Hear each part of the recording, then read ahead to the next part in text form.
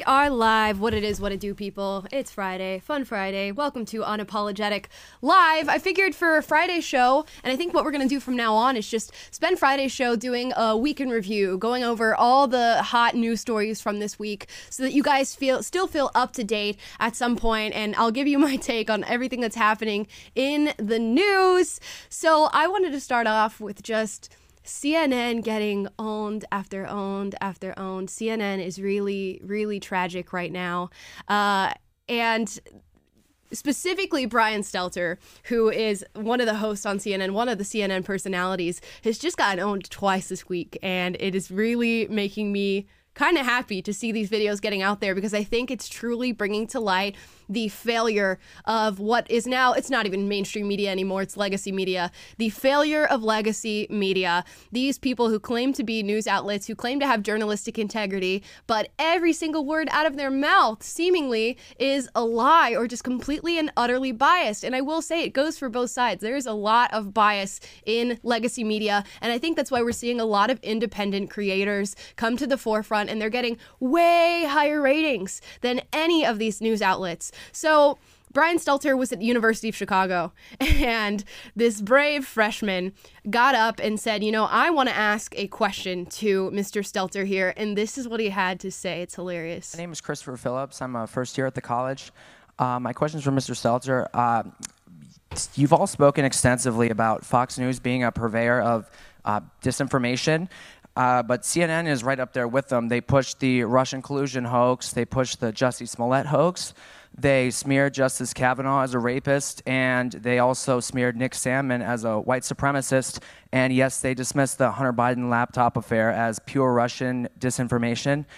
With mainstream corporate journalists becoming little more than apologists and cheerleaders for the regime, is it time to finally declare that the canon of journalistic ethics is dead or no longer operative? All the mistakes of the mainstream media, and CNN in particular, seem to magically all go in one direction. Are we expected to believe that this is all just some sort of random coincidence, or is there something else behind it? It's too bad. It's time for lunch. It makes me cringe. It's so awkward. It's so the worst possible thing you could have said in response to that well thought through, well stated question was, looks like it's time for lunch. But I expect nothing less from Brian Stelter. I will, again, show the rest of this clip so that you can see the rest of what he says. But it's just astounding. A true politician's answer. Como se dice politician's answer? Here we go. You have 30 seconds. No, I mean, Brian. there's a clock that says 30 seconds. But I think my honest answer to you, and I'll come over and talk in more detail after this, is that I think you're describing a different channel than the one that I watch. But I understand that that is a popular right-wing narrative about CNN. I think it's important when we talk about shared reality and democracy, all these networks, all these news outlets have to defend democracy. And when they screw up, admit it. But when Benjamin Hall, the Fox correspondent, was wounded in Ukraine, the news crews at CNN and the New York Times stopped what they were doing, and they tried to help. They tried to help him get out of the country. They tried to find the dead crew members. That's what news outlets do. That's how they actually do work together, to your question about sharing those kinds of connections and trust. We don't talk about it enough, though. We don't share that reality about how that happens. And with regards to the regime, I think you mean the President Biden. The last time I spoke with a Biden aide, we yelled at each other. So that's the reality of the news business that people don't see, that people don't hear. They imagine that it's a situation that simply is not. But I think your question, it speaks to the failure of journalism to show our work and show the reality of how our profession operates. Oh my gosh. Pause. Remember that one time when all the news outlets paused to find that one guy? We don't talk about that enough. Brian, we don't talk about that enough because it doesn't happen enough. You spend most of your day shouting propaganda, and the same can be said for outlets like Fox News and things like that. But you spend most of your day pushing a false propagandized narrative to the American people, and they go, but you don't talk about that one time where we helped that one guy. And then he goes, the last time that I spoke to a Biden aide, I yelled at him. Okay, so I'm so glad you said that, Brian. Now that I know that you yelled at a Biden aide, I no longer see the bias in your news reporting. I no longer recognize the fact that you are part of a completely one-sided news outlet because you yelled at the president's aide. Thank you so much for that. And again, this is just tap dancing, doing the old politician's answer to this question, because he knows. There's no way at this point that he does not know how absolutely biased his news outlet is. And we've seen this not only by just turning on the TV and watching what they're saying versus what we are actually living in our daily lives, but also they've been exposed for it. Project Veritas did this whole expose on CNN, finding their executives and their operatives at CNN saying, you know, we get the narrative from the higher ups and what we want people to believe, and then we spin the story around it, and then we put that out to people. And we wanted more deaths from COVID so we can make sure that that death toll on the TV was super high, so we could truly instill fear in the American people so that they would look to us, CNN, for what they should do with their lives. And what we can do as a news outlet is just control that narrative and control the minds of the American people, which I'm going to show you a crazy video from MSNBC where one of their workers says exactly that, but that'll be at the end of the show. So, yeah, Taylor, do you have thoughts on this other than just how ridiculous this is? I mean, yeah, it's just the kid lays out like 10 specific examples of how CNN has just been nothing but a propaganda outlet. And his only response is to, like you said, issue a red herring of a story of like, well, once upon a time, we collaborated with some other news outlets, and it's you know, it's clear. It's like, what are you going to do? You're caught red-handed. Mm-hmm. Is he just going to be like, yeah, you're right. You know, we're a propaganda outlet. You know, everything I'm just projecting every time I say that it's Fox News. That's just shilling for their side. We don't do that. I mean, of course, he has to, you know, throw a red herring out there and distract from acknowledging the reality, which is he is a shill.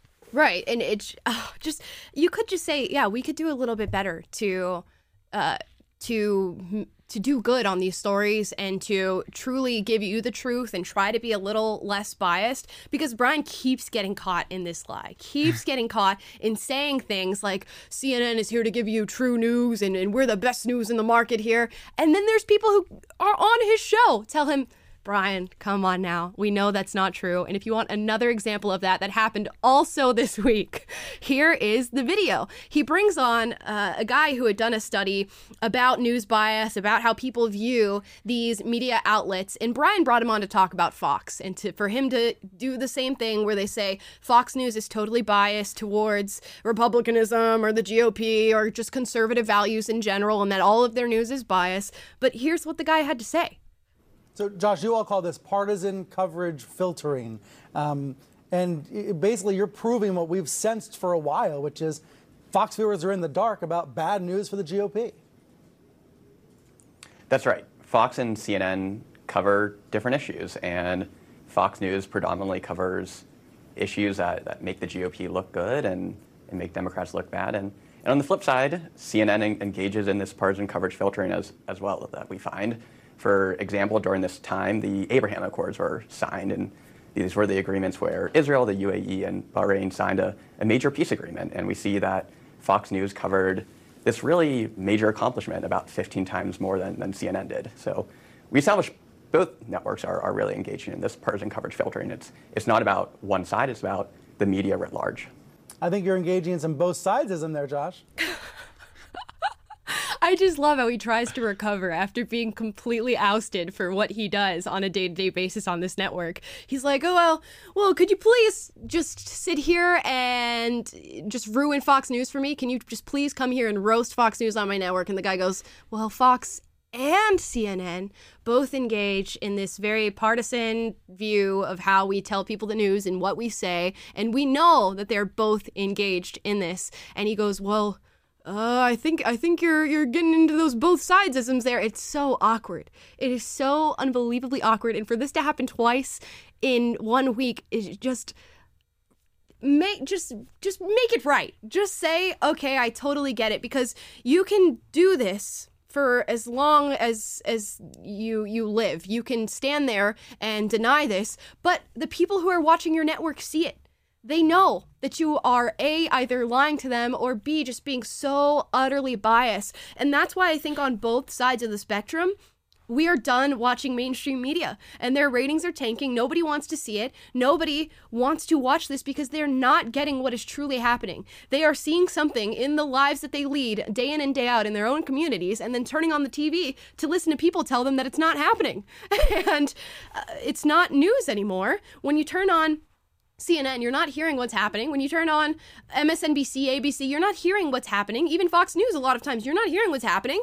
You're hearing whatever host's opinion is of what's happening in today's day, in today's life. And you're hearing whatever the CEO of this news outlet wants you to know about things. And that's why you can turn on both these networks at the same time and hear completely and utterly different stories about the life that you are leading. How insane is that? But that's journalism. Yeah. Like, why do we have to have a show on CNN called Reliable Sources where Brian Stelter, of all people, is going to tell us, what objective truth is and what good journalism is and call out people for being bad journalists when they won't even acknowledge what their bias is? Like, look, we're on a channel. PragerU's very open about what we stand for. Yes. And Amla's very open. If you ask her what she'll say on any issue, we'll be transparent with you. And that's all we're asking for. But the insistence on claiming to be the arbiters of truth and good journalism and saying that we are the ones who say what the reliable sources are, it's just give it a rest. It's okay. You can be honest. Yes. That's all people want. People will actually trust you more if you're just say, hey, here's what I think. Here's where my biases are. Because no one's fooling themselves anymore. Everyone knows where CNN lies, and they project so hard and try so hard to be like, well, Fox is the only one that has a slant, and they refuse to acknowledge their own. And it's just like, it's a game. And our next story is going to illustrate just the fact that people sniff through this stuff. Right, because as much as you can sit there on your television and lie to people, they're not going to be buying your products anymore. And this has been brought to the forefront with CNN Plus, which was a subscription service that CNN put out where you could get extra CNN content. Now, here's the headline out of CNBC. CNN Plus struggles to lure viewers in its early days, drawing fewer than 10,000 daily users. Fewer than 10,000. PragerU has more daily users, I feel like, than CNN Plus, which is insane to me, but actually not at all, because if you turn on the TV and you look at this stuff, this is what you're getting. Do you really think that even somebody who's liberal or leftist, which we don't happen to be, is going to go, you know what? Let me actually pay more money a month to be lied to. Let me pay more money to get your political bias that's already on my TV if I want to watch it. But I want more lies. I want to pay you to shout your propaganda in my face. And apparently people at CNN, Chris Wallace, who left Fox News to work at CNN, and I'm sure was promised a massive audience and a great contract, they're freaking out because nobody's buying CNN Plus and they don't know why. And this is why I think these outlets are no longer mainstream media. They are legacy media. They can't seem to recognize that their audience does not want to hear what they have to say anymore, and they're not shifting to the new market of ideas and what people actually want to see. They want to see discussions like what's happening on Joe Rogan, where he'll bring on people who he disagrees with and they will talk it through and do it in a good faith manner to actually get to the bottom of what people are thinking and what they are talking about. CNN won't do that. Fox News rarely does that. And that's not what people want to watch anymore. They want to see what's real, they want to see what's true, and they want to see what they actually think and get real news. They don't want to go to the gas pump and pay $7 a gallon like we're seeing out here in LA and then turn on the news and hear that inflation is good and we should lower our expectations. But that's what they're saying. They are spinning you a tale. It's just it's more fictional than real at this point. And I'm happy to see that people are actually facing them and saying this. That guy said it live on TV. That other video I showed you of the college student talking to Brian like that, the dude was a freshman in college. A freshman in college can see through the complete and utter tale that you are spinning on your TV day in and day out, and they don't want it either. Now, speaking of lying and promoting a narrative that you don't actually believe in and just promoting lies to people, here's what Warner Brothers put out. For those of you who don't know, Warner Brothers is a massive entertainment company, and apparently Warner Brothers wants to honor its LGBTQ plus partners, allies, employees, and artists. They put out this: "We celebrate LGBTQ plus artists, employees, and fans, and are proud of our stories that represent the LGBTQ experience, but acknowledge that we have so much more to do. We are committing to tell more authentic LGBTQ plus stories, nurture queer talent, and harness our resources to advocate for equality." What a beautiful message. They even put out their logo in all of the pride colors, as you can see here on my screen. How beautiful. It almost brings tears to my eyes. And you know what I think I'm going to do? I think I'm going to take a trip to China and watch the Warner Brother films and see if they're the same. Wait a second. Warner Brothers refuses and actually edits out characters that are gay in its Chinese films.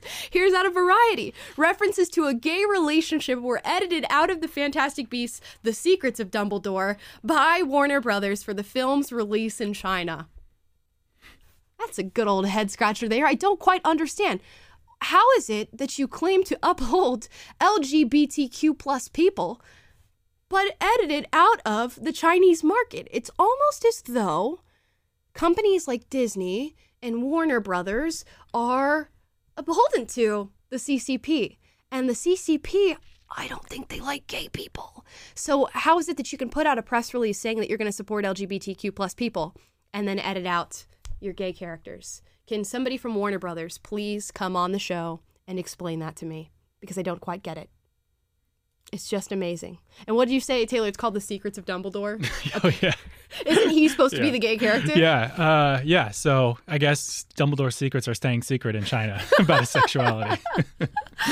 Dumbledore will not be coming out of the closet in China because I don't think Chinese people or their market would like that all that much. And again, these companies do not care. I want to stress this to you because every single time a political movement happens and there's always something new, we'll go through the whole open borders debate with immigration, we'll go through the Black Lives Matter stuff, the LGBTQ plus stuff, the feminist stuff, and every single corporation in lockstep with each other will suddenly have a logo with the female sign on it, or the LGBTQ pride flag, or Black Lives Matter with a nice little fist, and they'll put that up on their Twitter and their Instagram, and they'll make a little press release and say, "We stand by you. We are your allies. We stand in solidarity." And then they go, "Hey, China, I promise I'll edit this out. Don't look at what we're doing in the US because it's totally different than what we'll be doing for you. I promise, I promise, I promise. Also, if there's anything else you want us to take out, please just let us know and we will get that over to you as fast as possible. Just please give us the money. Give us the money." That's what they're like. And they put out another statement on this because, of course, Warner Brothers got called out for doing this. And people said, wait a second, how are you going to do this here and not be consistent in the values that you claim to have? And they said this. Let me put on my I pretend to care about this voice. "As a studio, we're committed to safeguarding the integrity of every film we release, and that extends to circumstances that necessitate making nuanced cuts in order to respond sensitively to a variety of in-market factors," which is a really smart and pretty way of saying that if China and the Middle East hates gay people, we will hate gay people too for them. That's what they're saying there.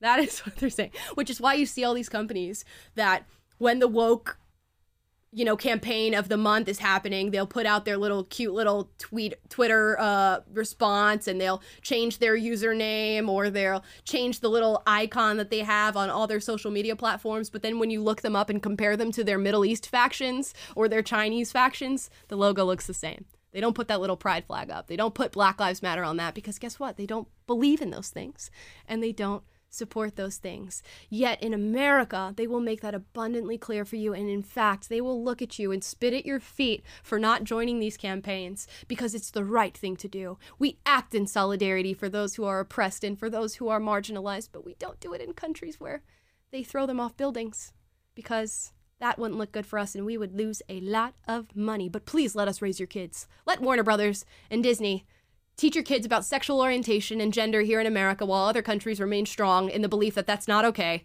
And here we are. So if you are giving any money or financial support to Warner Brothers, you might want to think on that because it doesn't seem to be such a great company, huh, Taylor?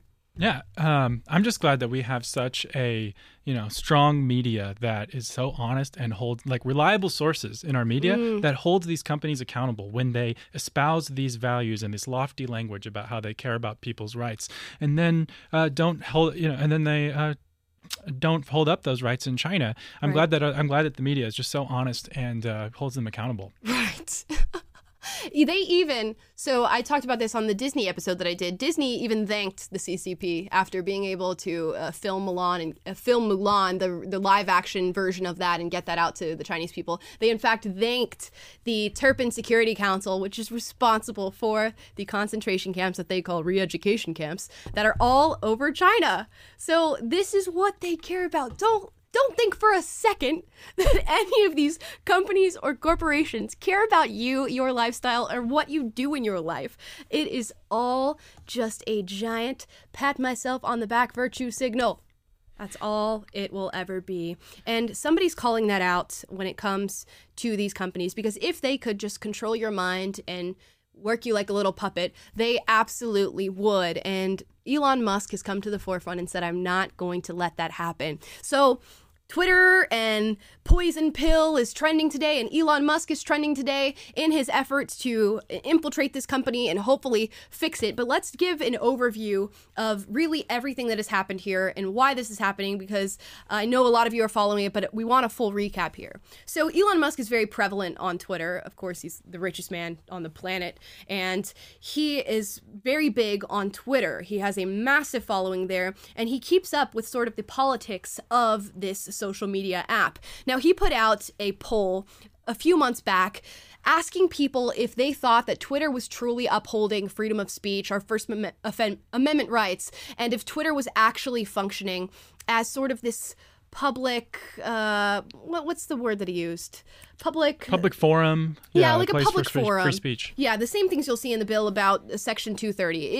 Is Twitter actually upholding your First Amendment rights and freedom of speech? That's what Elon asked. And he told people that the answers to the specific poll that he put out were going to have a massive impact on what he did in the future. And over 70% of people responded to this poll and said, no, Twitter is not upholding our First Amendment rights. It is not staying true to freedom of speech. So he went quiet there for a little bit, and suddenly we got this announcement that Elon had bought a massive amount of Twitter, 9.2%, which is far more than Twitter CEO Jack Dorsey owns, and he was now considered to be, or could have the option of being, a board member. Now, when asked to come and join the Twitter board with somewhat open arms, the new Twitter CEO said, yes, we'd be glad to have Elon on the team. We're going to be very open to the suggestions that he has, but not too open. They made that very clear. Not too open to what Elon has to say, but we will offer him a seat on the board. And Elon said, no, I don't want the seat on your board. And a lot of people went,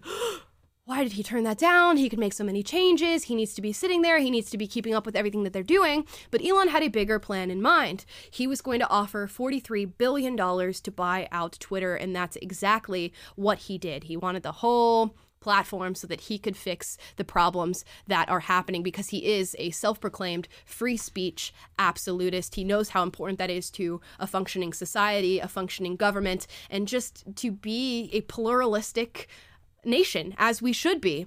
And when he offered this bid to Twitter, they did not like that. They did not want him buying their platform. So essentially, they went through this process that people are deeming the poison pill, where basically they said, if you buy up more than 15% of Twitter, we're going to release a bunch of shares out to the public, and the public is going to snatch those up, and you will own less. Your percentage a stake in this company is going to go lower and lower and lower the more that we release. So essentially, you're no longer functioning as the sole arbiter of what happens with this company anymore. So this happened, and now we're sort of in this back and forth. People are speculating as to whether or not Elon Musk has another trick up his sleeve to get this company and to be able to make the changes that need to be made while Twitter stock is going all over the place. People are buying it up like crazy, waiting to see what happens. And I think this is great. A lot of people are going, oh, you guys just want a billionaire to come and save you. But for how long did we hear the left say, if you don't like this platform, go and build your own, or go buy a new platform, or go do something else, and look what's happening. And now they're not happy.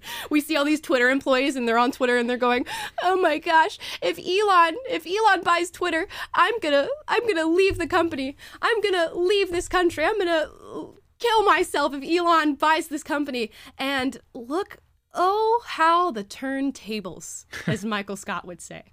Oh, how the turntables.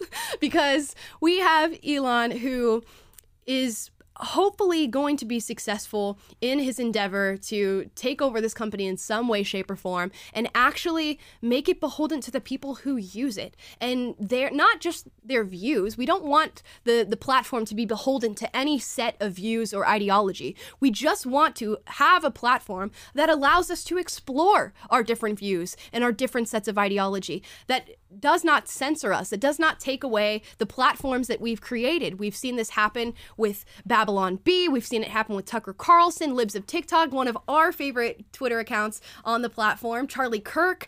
And these are people who, in my opinion, are not saying anything too radical, but it's been deemed too radical by these platforms. And they're calling it hate speech. They're calling it insensitive. They're calling words violence, which is terrifying, and you should be worried about that. And if it takes somebody who happens to be, extremely rich, which being extremely rich for some reason is something that is hated on both sides of the political spectrum, but if it takes somebody who's extremely rich to come and fix this platform and give you your freedom back, I will take that to the bank. And hopefully what happens is that these Twitter shareholders and their board members realize that this is going to be a lose-lose for them, and they should just allow him to go through with his plan. But the reason, you have to think about this. This is going to hurt them fiscally if they don't allow Elon to buy out Twitter. It's the best thing for this company. And some might even say it's a fiduciary responsibility. What a big word. I feel like such an adult. Fiduciary responsibility to allow him to buy this company. And the reason they aren't is because they know the influence that they have over you, ladies and gentlemen. They know that every single day they get to wake up off of their down-feathered pillows and choose and curate exactly what you get to hear, exactly what you get to see, and it can be whatever they want, whatever they believe. And that's why through all this economic turmoil, all this political turmoil, all this polarization and divisiveness, Twitter has remained pretty straight on giving you the leftist view of things. And they make sure that if they have a story that they don't want to get out, it doesn't get out. It gets taken off the platform, or they reword it into these beautiful words that really divert your eyes away from the actual problem. Instead of riots, they're mostly peaceful protests. The reins on a horse are actually whips. We're putting kids in cages and things like that instead of separating children from possible child predators. These are the things that they do, and they don't want to give up that power, and it should show you truly how influential these apps are. I know many people, myself being one of them, Taylor being one of them, who get a lot of their news from going through and looking at Twitter. Although we do look at other sources, a lot of people don't. They go on Twitter, they go to what's trending, they go to the COVID tab because we still need one of those, and then they go to the news tab and they just search through. And guess who gets to pick all that for you? Those board members, those higher-ups, those shareholders. They're the ones who get to do that. And they should not be able to do that. What's trending should be what's actually trending. What news you see should be a spectrum of all different sets of beliefs, because you are then crippled in being able to come to a consensus on these things. And that's why everybody feels so confused. We all feel like we're living in this haze, and we could flip the TV channel 10 times and hear 10 different views on the same exact story with different facts, with different statistics, and with different conclusions, because that's all anybody wants. Our minds are now currency. And people get to buy it and trade it and morph it into whatever they want. And that's what they're paying for. They want your data. They want your soul. They want who you are, what you think, what you believe, what you like, so that you, yourself, in all of your entirety, can become a commodity. That's what they want from you. And hopefully, Elon Musk is going to step in and go, no, that's not okay, and give people control back and allow them to say what they like to say, what they want to say, without the repercussions of having everything stripped from them on the internet. Yeah, what's really telling is that because first off, let's just dismiss with this talking point that billionaires shouldn't be able to buy companies. I mean, the people who are holding on to Twitter are all billionaires. Twitter's original CEO, Jack Dorsey, billionaire. Many people on the board, billionaires. Vanguard, BlackRock, they're all billionaires that own this. So I'm about to mention the king or prince of Saudi Arabia owns like 5%, one of the biggest shareholders, who I don't think represents the values of free speech. Right. And these are the people that the mainstream media is like, we need to prevent Elon Musk from taking over because he's going to re-platform people like Libs of TikTok or Tucker Carlson. He's going to re-platform views that are not the ones that they want out there. And so their whole purpose for resisting Elon Musk is so that they can maintain control over the discourse that's happening in public. And what's really telling is they're even willing to sacrifice money and do something that is not in the best financial interest of their company and its shareholders, should be illegal. It is illegal to not act in the best interest of the shareholders and of the company. Right. But they're willing to do that just so that they can maintain control over the conversation and over this platform and over what people see, and because that power over a conversation is worth more to them than money, and that's really what this is all about. And it's amazing to see a lot of mainstream figures and people in the mainstream media coming out, a lot of blue check marks on Twitter, who are like, oh, we cannot let Elon Musk take over. We have to keep it in the control of who? The Saudis, right. BlackRock, like, oh, you're now on their side, and supposedly like the left used to be like, oh yeah, we're the champions of liberal values and free speech, and here they are beholden to China and BlackRock and rooting for the side of the Saudi Arabians, who last time I checked don't align with your values. So it's all a show, and it's just amazing that it's so clear that if nothing else, Elon Musk has exposed the underbelly of Twitter and the people who are behind the scenes who do have a vice grip on it and are trying to control it so that they can exert control over what we see and what's discussed. Right. You're exactly right. That is what they want. And Taylor's going to be looking through the comments on the Unapologetic Amala Epinobi page on YouTube. If you guys want to go and comment there, we'll be looking on my Facebook as well to interact with you guys a little bit during this episode today. But yes, that's exactly what they want. The New York Times put out an article on this whole Elon Musk thing, and I don't have the specific article with me, but here's Fox News reporting on it. They called... I lost your screen. I'll plug in again. So the New York Times got wind of this whole story and started saying that Elon Musk's possible future plans with Twitter were treacherous. That's the word, treacherous. You must beware of the great Musk, for he will reinstate your freedom of speech. That's what they think is treacherous. And I can't stress this enough to the people who are watching who might not align with conservative values. That is totally okay. It's totally okay that we have different life experiences and you believe something different than I do. But freedom of speech is not just a conservative value. It should be everybody's value in this country. And when we come here and we fight for for freedom of speech, and when Elon does the same thing, it's not just fighting for a particular side, it's fighting for you. Because the same people who are going to sit here and talk about cancel culture and censoring other people and saying that people who disagree with them have no rights on these platforms, they're going to come for you too. They are using you as a pawn to move forward with their agenda. And once they're done, guess where you're at? You're not on this victorious side that is suddenly done making changes and done transforming the world and done morphing things into the way that they want to see it. They will move on to you too, because that's what they want. They don't want a utopia for you. They want power. And they want to be able to use that power in any way they see fit. And the people on the left, like I used to be, who shout about censorship and cancel culture, that's what you're talking about. You're talking about power. They want your power too. And as much as the left says that they're against this massive concentration of power, they're playing right into the hand of the people who want it more than anything in the world. And when they're done with us, you will be next, because you're just another person to subjugate.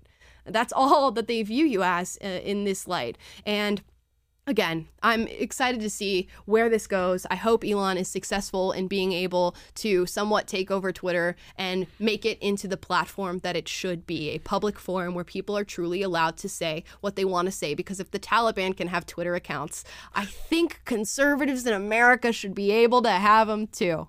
I know that's a very crazy thought, but that's what I would like to see. Hot take. By the way, Elon Musk did say he's got a plan B, which no one knows what that is yet. So he's been playing chess, not checkers this whole time. Yeah. So I'm hoping that, I'm looking forward to see what he's got up his sleeve. Yeah, there's something else coming through the pipeline. Could have something to do with Getter, which, by the way, we should be live on today. Yes. We are live on Getter as well. So for those of you who are like, I don't want to watch on YouTube, I don't want to watch on Facebook because I don't want to support these platforms, we are also live on Getter and featured on that app. So if you go to Getter, Amala Epinobi or PragerU, we are streaming on both of those accounts and you'll be able to watch this show as well. Now, in case you listen to all of that and you still think they have no intention of controlling what you think, the legacy media or mainstream media, whatever you like to call it, has no intention of controlling your mind and the things that you believe, here is a video out of MSNBC that I want you to watch. Who were Trump voters and are still Trump supporters. They go, yeah, you guys are going crazy. He's doing, what are you so surprised about? He's doing exactly what he said he's going to do. Well, and I think that the dangerous, edges here are that he's trying to undermine the media, trying to make up his own facts. And it could be that while unemployment and the economy worsens, he could have undermined the messaging so much that he can actually control exactly what people think. And that is our job. Yeah, if you look at the issues. That's the quiet part being said out loud, ladies and gentlemen. I think she was just supposed to think that in her brain and maybe not verbalize it. But she, in either way you interpret this, you could say that this was just a slip and she meant that in terms of undermining what's actually happening, undermining reality. Even if that's what she meant, she said that's our job. It's our job to undermine what is actually happening and tell the story and spin it in some way. But no, what she actually said is it's our job to control what people think and what they see. That is the job of the media. And this whole little 30-second clip is just wonderful because she completely explains exactly what we've been trying to tell you, what others have been trying to tell you, what people like Joe Rogan and Russell Brand have been trying to tell you, is that they know what their job is. They know their job is to undermine what is truly reality, to create division, and to ultimately control what you think. And each and every one of these outlets has their own curated agenda just for you. So as much as they have created this massive legacy of disseminating information to people, they're just leaning on that legacy. And this is something that Taylor expressed earlier, that they've been able to build these massive platforms, and kudos to them for becoming massive broadcasters in the news, but they're not that anymore. And they, instead of changing and morphing to the actual market of ideas and what Americans want to see, they're holding firm in their delusional beliefs and thinking, that if we just say the lie as many times as we can, it will become truth. If we just ignore the people who call us out for our bias, if we just say, you're playing the both sides game, like Brian Stelter did to the guy who said, no, your network is just as biased. If we just keep doing that enough, they will believe us and our legacy will remain and our viewers will come back. But they won't. They won't come back. No, and it is called legacy media because once upon a time they did adhere to journalistic principles. Once upon a time, CNN had newsrooms all over the world, and they were they actually reported news and were delivering a service to the American people that had some intrinsic value. And then that became on cable, and that it was like a place to get news, and it wasn't always as bad. It was they've always had a slight slant, but at least they brought in something of intrinsic value. Now they've established that hegemony. They've established this being on in airports and everywhere, and they're living off the legacy that they've built of just the platform that they've built. And so you're not watching Brian Stelter and Don Lemon because they earned that audience by persuading you that they're trustworthy or persuading you that they're intelligent commentators on political issues of the day. You're only watching Don Lemon and Brian Stelter because CNN decided to give them that platform. Yeah. And so, but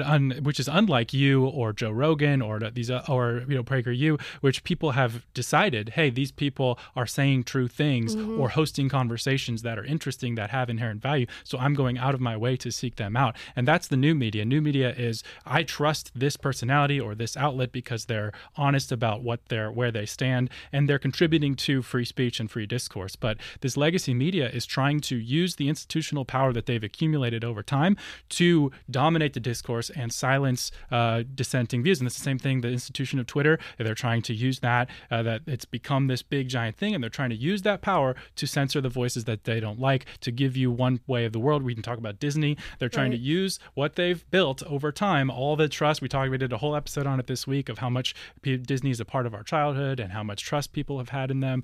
But the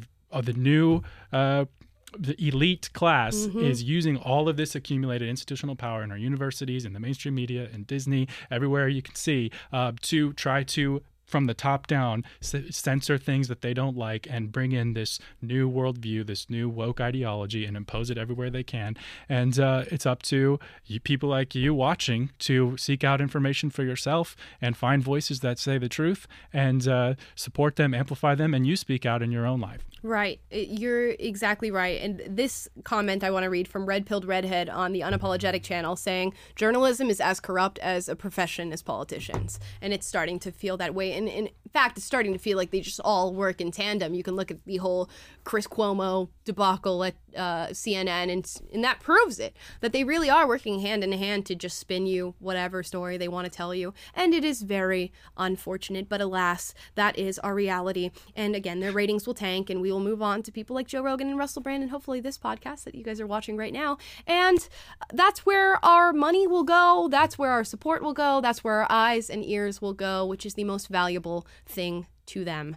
So, one other quick comment here from Mason Pyle says, Elon Musk might become the first African-American to own a social media site. There you go. Yeah. Winning for the African-Americans there. Yeah, and if they don't let him, that'll be discrimination against African-Americans. He should really utilize that as much as he possibly can. Why are they fighting against African-American advancement? Right. Yeah. You want to hold us down is what they really want to do. It's like when TikTok bans you, which they did again this week for a second, but like for the fourth time. But they have this big whole message about how they want to elevate Black voices and ban you. And that's actually a perfect segue into what we're going to talk about next. I've made 3 TikToks about gender theory in the past week, and all 3 of those TikToks have lasted less than an hour on the platform. One made it to 50 minutes before being taken down for hate speech. The next one made it to 11 minutes before being taken down for hate speech. And the last one, 55 minutes before being taken down for hate speech. And what am I saying in these videos? Nothing extreme, nothing radical. I'm not saying that I don't support trans adults or that, and adults shouldn't be able to do whatever they want with their body. I'm simply saying you should not teach this to children and you should not encourage it to children. And in fact, there is a large group of people on these apps and on mainstream media, legacy media, whatever we want to call it. And they are trying to influence young people to do these things and to believe these things. And immediately, less than an hour, these videos get taken down for hate speech and my account is temporarily banned. It shows you the agenda there. And this is not something that I think really needs a lot of divisiveness or polarity as it pertains to left and right. I think we should be able to come together and agree that young children should not be learning about sexual education or different gender identities or being encouraged to have a different gender identity or set of pronouns or being told that if they want to, they can block their puberty and become a different gender. We should be able to agree on that. It's unfortunate that in many ways we cannot. So a lot of this, we've been told, is a dog whistle. This is not actually happening. Kids are not actually being taught these things. Us people on the right side of things are just obsessed with blowing a dog whistle, and it's one that does not exist whatsoever. Now, here's a video I want to show you. Now, this video is being shown in New Jersey public schools to 5th graders. I'm not going to show you the beginning portion of this video. I'm actually skipping 23 seconds ahead because this video animates and shows a boy, man, I don't know what he is meant to be, touching himself. and encourages it to children, says that this is something good that you can do, although people will tell you that it is unhealthy, and that you should. It basically shows them how to do it and tells them to do it in private. That's what the first 23 seconds of this video shows. And you're wondering, could this possibly get worse? Could they possibly show something else that is as bad as that to young people in 5th grade? And boy, do I have the answer for you, and it's yes. Here's the video. Endocrinologists specialize in hormones, and they're the most likely to prescribe puberty blockers for someone who wants them. Puberty blockers are medications that will stop your body from changing. They are usually given as an injection or an implant. They block the production of hormones to stop or delay the physical changes of puberty. The effects of the medication are only temporary, so if a person stops using puberty blockers, the physical changes of puberty will begin again. Whether you identify as male, female, genderqueer, or something else, you're perfectly normal. Okay, good thing I paused that there. Yeah, I love how they animate and they're like, so cool, dude. I love getting my puberty blocking injections. Line up, kids. That's what they're trying to promote in these videos. And what blows my mind is just how far it has gotten that we are showing this to young children in 5th grade in New Jersey public schools. And there are other states that are doing this as well. And they have their own set of videos. If you want to look up an insane company, look up Amaze, I believe Amaze TV. And they have videos, a bunch of videos like this that are being taught in public schools to young children. And I want to hone in on a lie that was actually told. Let's see if we can find it. They're usually given as an injection or an implant. They block the production of hormones to stop or delay the physical changes of puberty. The effects of the medication are only temporary, so if a person stops using puberty blockers, the physical changes of puberty will begin again. Okay, so in part, that is true. If you start taking puberty blockers a short amount of time and then you stop taking the puberty blockers, eventually your body will go back to normal and that will return and the body's natural processes will return. But they make it sound like it's so beautiful and cute, and anytime that you want to stop, if you change your mind, little Timmy, who's 13 years old, you can just tell them to stop it and your body's going to go back to normal. And all the chemicals that you just injected into you will do absolutely nothing. And you can just reverse it back and there's no problem. That's not true at all. That is not true. In fact, there is a massive lack of definitive studies that show what puberty blockers do to you and whether or not there is irreversible damage when you undergo this sort of medical treatment. But that's not what they're going to tell the kids, right? They're going to tell little Timmy and Mary. I don't know why the kids are named Timmy and Mary. But they're going to tell little Timmy and Mary that if you're confused about your gender, little Timmy and Mary, you can just go change it. And whenever you want, you can flip it back. Is that true, ladies and gentlemen? Do we really think that's true? We know that's not true. But that's what they are teaching them. And this should be concerning. And I always do the rant on why it's concerning. And I won't do that today. But the mental health problems that are attached to this, the rates of suicidal ideation that are attached to this are a massive problem. And now we're seeing this being pushed to young children. And if you somehow watch this video and you go, no, I don't believe it, it's still a dog whistle, this is just a video that you found, here are teachers talking about teaching exactly this. Here's another 5th grade teacher talking about what she does in her classroom. This is a tool I use to teach students about gender and sexuality. First up, we have sex assigned at birth. This is what the doctor says you are when you come out of the womb. It should be based on chromosomes, hormones, and genitals, but most time doctors... Sex assigned at birth is not just what a doctor says when you're born. And you have to really keep an eye on the language used around this sort of ideology in every single social issue that we talk about, because it's so smart. So smart to change the language around it and make it sound sort of malleable and something that's moldable. Your sex assigned at birth is not your actual sex. It's simply what the doctor says you are after you're born. And you're going to start to hear this more and more. As you look into gender theory and as you find these videos, you will hear people say that exact expression, that sex at birth is just whatever the doctor tells you, whatever they choose to write on your birth certificate. Of course, that's not true. It's just look at genitals. Next up, we have gender identity, which is totally different from sex assigned at birth. This is what you feel you are inside, and no one can see this from the outside. There are 3 different sliders that you can move up and down to describe your gender identity. Then we have gender expression, which is how you show your gender to the world. It's usually based in a sort of binary system, which isn't perfect. Again, you can slide these up and down to show the different gendered ways you express yourself. Then we jump down to attraction. We have physical attraction and emotional attraction. These are different. Again, there are sliders that a person can use to best describe their sexuality. This incredible resource is made by the Trans Student Educational Resources. You can go to their website right here. They're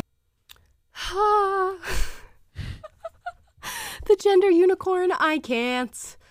My kid is, I don't know what I'm going to do with my future children, but it seemingly is not public school, or at least, a well-vetted public school. Honestly, the American education system, I have no idea what to say about it anymore. It is almost worth educating your kids in a different country at this point, because this is insane to me that this is being taught and so openly. And again, the language around it is just this brilliant study in how to influence people. She said there that what your gender identity truly is can never be seen by other people. And think about how strong of a statement that is. So now you can tell your little 5th grade students that nobody can see what gender identity you are. So when mommy and daddy try to tell you that they can see your gender identity, or brother and sister, or even a doctor tries to tell you, I can see your gender identity and this is what you are, tell them no, because nobody can see that. That's only within you. And we know this not to be true. And it's the same people who, even 5 years ago, there was this massive trend and people were making t-shirts of raise boys and girls the same. There's no such thing as gender roles. Boys don't have to like blue. Girls don't have to like pink. Listen, because it's those same people who will look at a kindergartner who's a girl and she goes, well, I like action figures in the color blue. And they go, well, that's a boy thing. So maybe you're a boy. But 5 years ago, you were telling me that boy things didn't exist, that girl things didn't exist. And now you're telling Mary that because she likes boy things, she could have a different gender identity that nobody can see. So the arguments are not matching up. They know that. I'm sure that they can see it, but they need to be called out on it, because you can just continue to spin language and make new words and move the ball around so that people can't catch it, and they will be successful in doing this. And so far they have been. And that's why we need to see more states that are pushing forward and saying, no, we need curriculum to be transparent in these schools, and we can't allow this to happen. These teachers are so bold. You know what this whole thing reminds me of is we covered it on the last show, the Yuri Bezmenov steps to ideological subversion, and one of them was normalization. And just the way that, like the video we watched before, it's made for 5th graders, and it's all this happy little tune and talking about how you should choose your gender and how sad it is that that health insurance doesn't cover injections that block puberty. Like, it's the light tone, like you're saying. It's the way that they have this genius sort of marketing campaign for this whole gender ideology and put it on gender unicorns and all this stuff. And it's an effort to normalize the way that children think about their ideology in the way that children think about themselves, and in our curriculum and in society at large. They're trying to usher in a new normal, and Yuri Bezmenov pointed out that this is what they did in Soviet Russia to usher in an ideological revolution and bring in a new culture. And so that is something at play here that we should be conscious of. Right. And here's a comment from Deborah Fields. She says, how about allowing parents to be parents? No matter where you are on this issue, the teachers shouldn't be pushing their agendas on children at any age. Yep. So true. If you are a parent who believes in this and wants to teach your kids that this exists, that's your prerogative. That is your right to do so. There's nothing that I can do about that, although I would love to have a conversation with you about why that is problematic. And if there is a parent out there who's listening right now who believes in this and is going to teach their kids this, please, send us an email, and I would love to have you on the show to discuss that further. But if you want to do that as a parent, that's your prerogative. You can do that. But teachers should not be able to do that, even if they support your ideology or if they don't. I'm not going and asking for teachers to start espousing conservative values in schools. I don't want that either. I want teachers to do their jobs. And right now what we're seeing is this mass exodus of really great, well-rounded, teachers that are teaching an actual education of math, of reading, of writing, of science, of critical thinking, and they're leaving because they don't want to put up with this anymore. And maybe pay for teachers is not good enough, but what it's creating right now is a group of young activists. When we go through these videos, the through line here is typically young female teachers. Young female teachers entering the workforce in a job that it takes a few years to get a degree in, and then they can get this job that pays, I don't know, maybe $45,000 a year. I don't know what the average salary for teachers is, but I'm sure it's somewhere around there. And a fresh set of kids to indoctrinate with their beliefs. And I think a lot of it stems from a rejection of their beliefs from adults, because reasonable people and people who are looking at things logically are finding that this is not a sound way to live. There is a reality. There is a somewhat binary system that we live in, and you can choose to deviate from that, but you don't get to tell me that the reality that I live in is actually something different and that I have to morph it. So they go, okay, but what if we taught kids? Because we wouldn't possibly want these adults teaching their kids. We can't let this move on to another generation. So they seek out teaching careers for this sole purpose. And you'll find that it's in careers, it's happening in high schools and middle schools, but they're seeking out elementary school kids. They're seeking out these jobs, and that's where these videos are coming from. And here's another one of a teacher who is teaching, I believe, preschool, which is 3 and 4-year-olds. And this is what she has to say. Hi, my name's Az, and I'm a preschool teacher. So my classroom celebrates diversity. It's probably my favorite thing to teach. We usually use kids' books to talk about this kind of thing. Recently we started wearing pronoun pins, and the kids get to pick a new pronoun pin every day. We have some that pick like she, her every single day, and we have some that change it up. So diversity is really important in my class. So I recently realized that there's a whole lot of really amazing figureheads and people to look up to in this world who aren't white or straight or male or what have you, and that we should learn a little bit more about these people. Hi, my name's Ad. God forbid we talk about a straight white male man. God forbid that kids have something like that to look up to and think about what that means. What are all of our founding fathers? I'll give you some time. Straight white males. So we're not going to look up to them. What are most of the people that have truly ever done anything in this country to move it forward after that point? Oh, straight white males.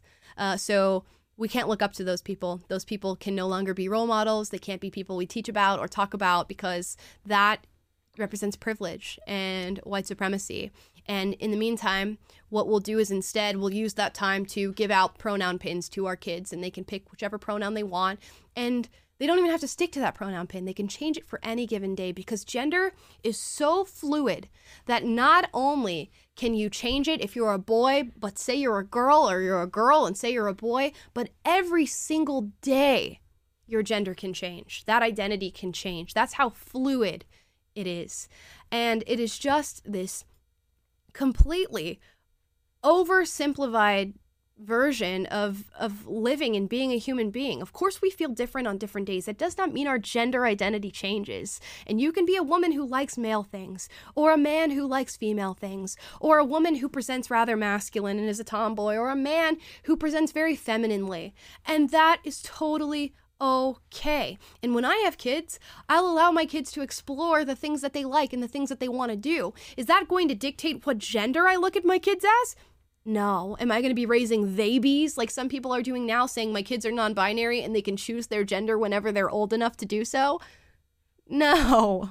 I'm just going to have my boy or my girl do whatever it is that they would like to do, of course, within reason, and treat them as my child and as a boy and as a girl, and go about their lives in that way. And why everybody is not wanting to do that and instead wanting to do things that, in my opinion and in clinical opinion, when we look at studies, cause harm to children, blows my mind. And I think a lot of it is feeling so alone in your identity and sometimes questioning it so much that you need affirmation. And affirmation from kids, from children, is very easy to get. Kids love everything. They want to be happy. They want you to be happy. They want you to feel included. They want you to feel loved, because kids are so pure and innocent. And to corrupt such an innocence with things like this, without that kid ever being aware of how harmful that is actually going to be to them and their future, is a horrible thing to do. Although I'm sure it feels great to indoctrinate kids with your set of values, it is horrible and should not be happening. Now, we're going to almost close out today. We're going to go through your love and hate comments on here and read them and see what you guys had to say about our first week of Unapologetic Live. I'm so excited. Thank you guys so much for watching the show, for being a supporter of it, for leaving your comments, and we'll be back next week on Monday. We're also going to do another Devil's Advocate. I hope you watched yesterday's episode with Brandon Tatum, where I played a leftist and asked him about policing. Next week, we are doing so with Colin Wright, talking about transgender and gender theory. And I will play the leftist, trying to defend the people who believe these things. And Colin, who is an evolutionary biologist and a very outspoken opponent of gender theory, specifically for young people and in schools, is going to be representing the opposition and talking to me about that. So I hope you're around next week, and we will be here. Now let's get into your love-hate. This is the top comments from this week. This is from the LAX Tea Party. This one was posted on our Brandon Tatum episode. He says, "What the hell is this? 2 token Afrikaans debating something? These two should be working in the food service industry, not posing as experts on social issues." Now, this is actually funny because, you know, a little bit of this is true, and I will admit it to you. I should not be doing this job. This is the sign of a very messed up world that a 21-year-old girl like me is doing this job. So maybe I should be working in the food service industry, hopefully as like a manager, like a little bit higher than, like, give me a little credit, a little higher in the food service industry than, like, I don't know, putting the fries in the basket or like taking orders, which no knocks on anybody who does that. But I would hope that at least I would be like a manager in this guy's eyes or woman's eyes. I just possibly misgendered this person. My apologies. But yeah, 2 token Afrikaans. Which, isn't that a language? That's a language in South Africa. Yeah. That is like a blend of Dutch and African dialects. Yeah, at least so that's how I know it. Yeah.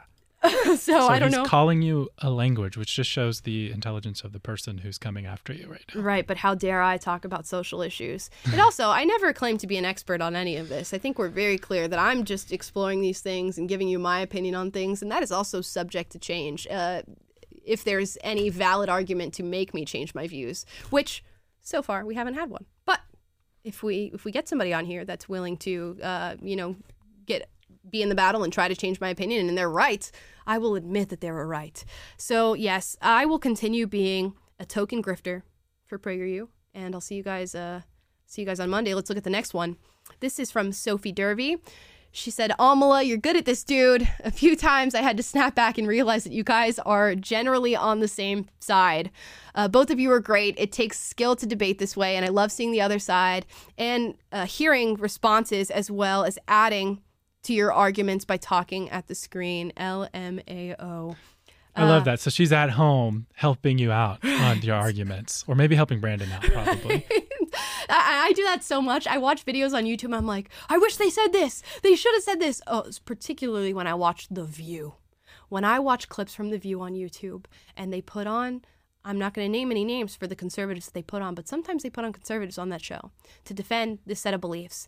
And so often I'm like, I wish you said this. I wish you said this. But it's tough. You are live on TV and you do have an allotted amount of time to say what you need to say. But oh my gosh, those ladies irk me. So Sophia, thank you so much for adding to the commentary and adding to the argument.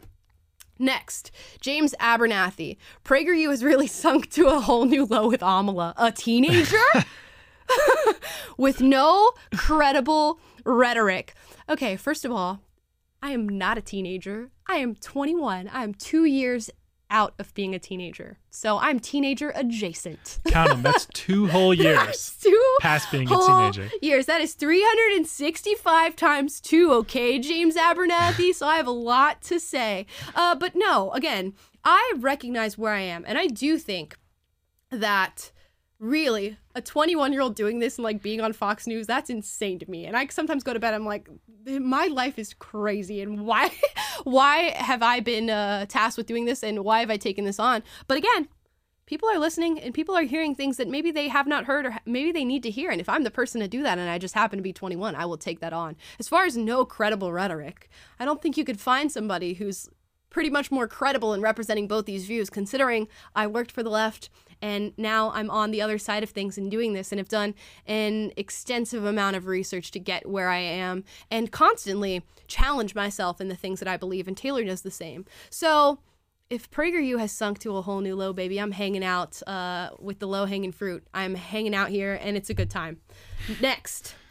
Allison Taylor, this is a wonderful discussion/debate. You did very well as an interviewer. You made good points, but kept your mind truly open. I'm so happy to have found your channel. Whoop, whoop, new subscriber. And hope to see more individuals like Officer Tatum on your show in the future. Keep on going. I should send these to Brandon as well, but I'm sure he gets beautiful comments like this all the time. I'm so glad that you guys are open to this new way of doing things on this show. I've noticed that the comments on this show are so profound and people are truly deeply listening to the things that we're saying and talking about. And I'm learning new things just by scrolling through the comments and listening to what you all have to say and reading about your experiences. And sometimes they are things that challenge my beliefs and others are things that help me to further support the things that I'm saying. So I love that you guys love the discussion format, the debate format, and we want to be really interactive with you guys in the chat. Next one. Okay, Queen Tara of Our Christ. You're now a Gestapo bootlicker. Bravo! First of all, it's Y-O-U-R-E with the apostrophe. If you're going to hate on me, please do so in a format that is grammatically correct. And I will not have to mention that in the future. But you're now a Gestapo bootlicker. I mean, I got somebody who posted me on Instagram the other day and said I was like new bootlicker alert or something like that. I think that's so funny. If that's my job, so be it. If that's what you view me as, so be it. Because I'm having the time of my life. And if this is licking boots, then what a great job it is. What a great time to be here and to be doing this. I wonder what episode this was on. Was this on the policing episode? Yes, probably. Okay, I was going to say, this has got to be on the policing episode because what does the Gestapo part mean? Hate is going to hate, and they're going to continue. But I'm going to continue too. Next one. Let's see. Please support so Amala can respond. I don't think it is adequate to end your argument with black crime higher equals black death higher. You argue that the increased death rate among black people is a reflection of the increased crime rate among young black men, but you don't interrogate that further. Does that mean that young black men deserve this higher death rate? You don't seem to investigate the causes of the higher crime rate among these communities. The Defund the Police movement seeks to move funds from policing towards community care efforts, such as getting poorer people into long-term satisfying jobs, as well as proper sporting facilities and community centers, etc. The point of the Defund the Police movement, at least the part of the movement that I support, is to resolve crime rather than intensify the policing of it, which leads to more violence. So let's make this, there's a lot of things said in here. I'm going to go from that last statement. Resolve crime rather than intensify the policing of it, which leads to more violence. Intensifying policing and ridding the streets of crime does not lead to more violence. It in fact does the opposite. You're getting these bad players and these bad actors, which often in these lower income communities happen to be gangs, which is not consistent with everybody who lives in these communities. In fact, most of the people living in these communities are also being terrorized by the gang violence in these areas, and they want police there to be able to take care of it. I work with police officers in Watts, one of the most dangerous communities you can live in the state of California. And we went there for a ride along, which you can watch on PragerU. We have that video. And we talked to the police officers. And now I've been able to talk to people in these communities, specifically a group of mothers who have had their sons taken away from them by gang violence. I mean, their lives taken. And they want police there. They want to strengthen the relationship between police and the community because now you have a bunch of small actors, and these gang networks are very extensive. I mean, taking over streets and streets and streets of these communities. and they are committing violence, and police need to be there to respond. I should make an entire video on this because it's a subject matter that I'm very passionate about, and I've had a horrific experience working with the police officers. I'll mention this very shortly. I was on a ride-along quite recently, I want to say about a month and a half ago or so, in Watts, and during the ride-along, I was with these police officers, and 2 young girls were in another car that work in this mentorship program who live in Watts and who every day have to look over their shoulder to make sure that they can get to school safely, make sure they can get to the convenience store safely, make sure they can get home safely without being victims of this violence. And during this police ride-along, we were just driving and talking. It was going to be a very slow night. I was just there to meet these girls and to work with them other charities that they are working with. And what did we ride up on? We rode into a neighborhood. A woman comes out screaming, blood all over her hands, screaming for police and a paramedic. We get out of the car, walk over, and what's there? A man shot and killed. And he was barely alive when we got there, and he did not live.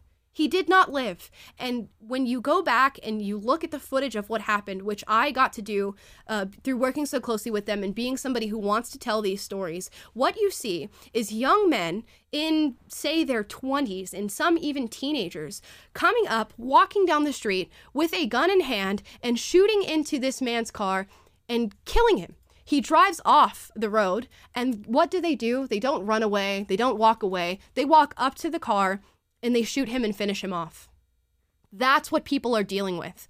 And to look at that and to see that and acknowledge that and go, these communities do not need more police. What we need to do is throw money at these problems is an issue. That is not how it works. And it's very similar with other issues and how liberals and leftists tend to look at them. Look at the issue of homelessness in California. We look at it and we go, we need to throw money at it. We need to give them homes. We need to give them homes and fix that up. And it does not fix the root of the problem. You have to clean these places up first.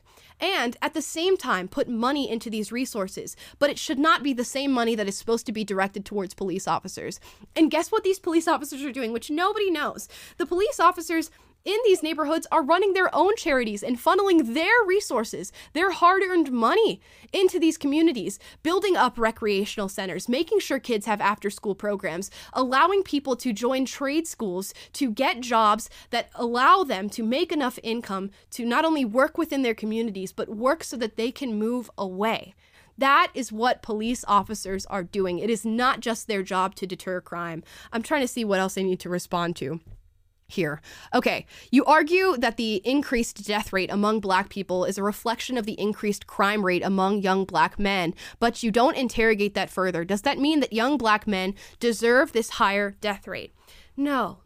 Nobody in their right mind is coming here to make an argument to say that people deserve to die or that we want to see more people dead or that, you know, that's just the way the cookie crumbles. What we are saying is that if you commit crimes, and particularly violent ones, when police respond, what do you expect to happen? I'm confused because we look at people who are perpetrating this horrible climate for these communities, and when police officers respond and they don't act properly, they don't listen to police officers, and they subsequently get into an altercation that leads to the ending of their lives.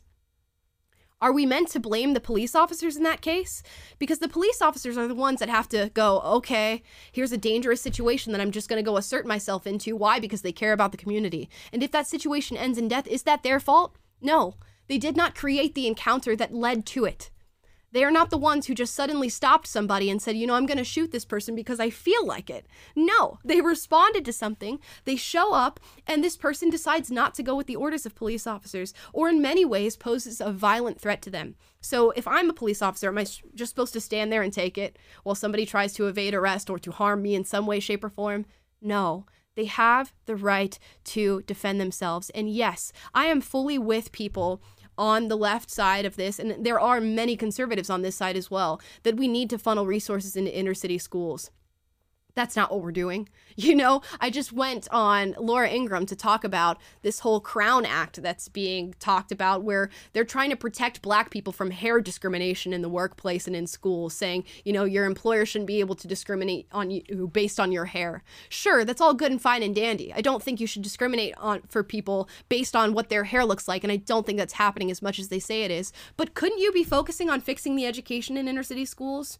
Couldn't you be focusing on making these places safer? Couldn't you be focusing on making an economy that allows people in lower income communities to build their own businesses, to build their own livelihoods? And couldn't you be incentivizing them to do so? Couldn't you take an extra look at the welfare system and maybe work with that a little bit because it's crippling people in these communities?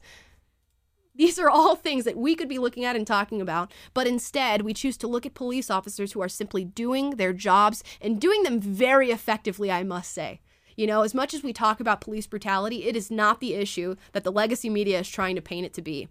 And there are so many other things we could be focusing on. So I agree with you in part. We should be funneling resources into these communities and helping them build themselves up in a way that is healthy and allows for them to create businesses and create generational wealth and spread that wealth down and get out of poverty. But that's not the resources that we're giving to police. We don't cut them off so that we can just funnel this back into the community. You find more resources and you give it to them, but you also resource your police officers who have to deal with this. Okay, next. Mic drop. I'm so sorry. I rant about these things because it makes me frustrated because, you know, I was one of those people. I would have left a comment like that and I would have believed this to be true and this to be the right thing. And when you find out how wrong you are about that, it's unbelievable. And I don't want other people to think that because you're truly harming people by saying these things and by promoting people who allow this to happen. Yeah, and I know that's a little bit of a curveball that I included that comment on there because I don't think you had read that in advance. No. But you know, I know that part of the spirit of this show and what you want to do, what we want to do, is to engage with people of different views and to give voice to them and actually contend with the arguments at hand. That's why we did the Devil's Advocate segment with Brandon Tatum yesterday. But that's what we want to do with this comment section: is look at them, and if you guys have an argument, Amala will, you know, look at it, read it, react to it, and. Yeah, we want to have those conversations because we believe that the truth is what should win, and the truth is what will out. We believe in free speech, and so if there's better arguments than the ones that we're making, then bring them, and we'd love to hash it all out. Yeah. So if you disagree on anything at all that we talked about today, what all did we talk about? We talked about Brian Stelter and CNN. We talked about Elon Musk and Twitter. We talked about gender theory in schools. We talked about policing a little bit. If you disagree with anything that was said in any way, shape, or form, leave a comment down below, and hopefully next week we'll address it and go through the argument on that. And if you feel like I missed anything, let me know. Lastly, we're going to close out with weekly picks. We just want to tell you guys what we've been up to throughout the week, give you recommendations that fall outside of political and social issues. I, this week, finished season 2 of Bridgerton. And I am recommending it to people. I was on the fence. I'm like, is Bridgerton really that good? It didn't wow me or anything like that, but I love period dramas and things like that. So I stuck it out and watched Bridgerton, and I like it. I think it's a good show. I also watched a new movie called Fresh. It's on Hulu, and it was gross. It was gross. I don't typically watch horror movies or thrillers or anything in that vein of movie or cinema. And I watched Fresh because people were saying it's really good and Sebastian Stan is in it and he's a good actor. And if you like that stuff and you can take a significant amount of gore, it's worth a watch. I cannot take a significant amount of gore. I was actually shocked. I can't either. I had to look away a couple scenes and then go back. But the acting was really good, and that's why I watched it. I was like, I just want to see the acting. And then look away. But it's about cannibalism, so if that freaks you out. Yeah. Sounds like a great movie. Sounds so good, right? Yikes. Okay, Taylor, your turn. Okay, well, you said it wasn't going to be political. This kind of is. But I came across this on Twitter this week. Twitter showed me a little bit of free speech, I guess. But this was a piece that Jonathan Haidt, who's a psychologist that wrote a book that I really like. It's called, I can't remember the name right now, The Righteous Mind. But anyways, this is a little snippet from that. I'm going to read it. He said, "It's not just the waste of time and scarce attention that matters. It's the continual chipping away of trust. An autocracy can deploy propaganda or use fear to motivate behaviors it desires, but a democracy depends on widely internalized acceptance of the legitimacy of rules, norms, and institutions. Blind and irrevocable trust in any particular individual or organization is never warranted. But when citizens lose trust in elected leaders, health authorities, the courts, the police, universities, and integrity of elections, then every decision becomes contested, and every election becomes life and death struggle to save the country from the other side." And actually, our friend SaverXX, who's been super chatting on the main channel, summed this up nicely as well. I just saw, he said, "If ignorance reigns over truth, then only might becomes right.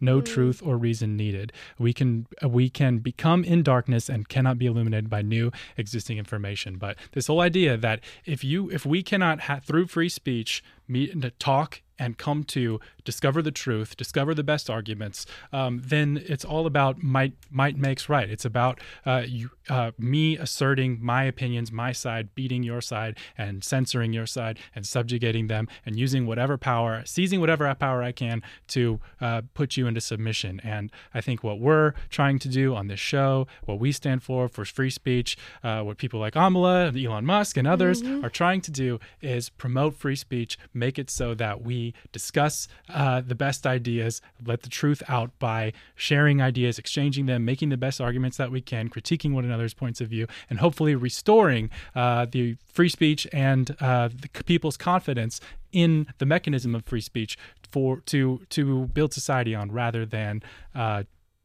just our stream cutting out. I think so, just a little bit. Anyway, right in the middle of my soliloquy. So that's great. I know. But anyways, so I just thought that was a great little snippet from John Haidt this week, and I encourage you to read his piece in The Atlantic if you get the time. Right, absolutely. Yeah, it really is so true that if we can't agree on some basic rules and norms, that our society is going to crumble. And I think that we need to start reiterating that and talking about that and trying to decide what our legitimate rules are and norms so that we can have this discussion as a people. Guys, that is our show for today.